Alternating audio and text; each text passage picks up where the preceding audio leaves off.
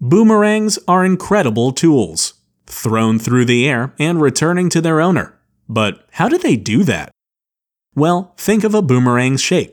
It's an airfoil, like a stealth bomber, with two wings that have a slightly rounded top and a flat bottom to improve their aerodynamics. Unlike a plane, however, boomerangs rotate around their central axis to remain stable during flight. And while you may think that boomerangs have to be horizontal in order to remain in the air, throwing them vertically is the key. If you hold on one end of the boomerang and throw it, the top wing of the boomerang will continue to move in the direction of your throw, while the bottom wing spins in the opposite direction, causing the top wing to move through the air faster than the bottom wing. The higher speed of one wing creates more lift on one side than the other, which tilts the boomerang and turns it around.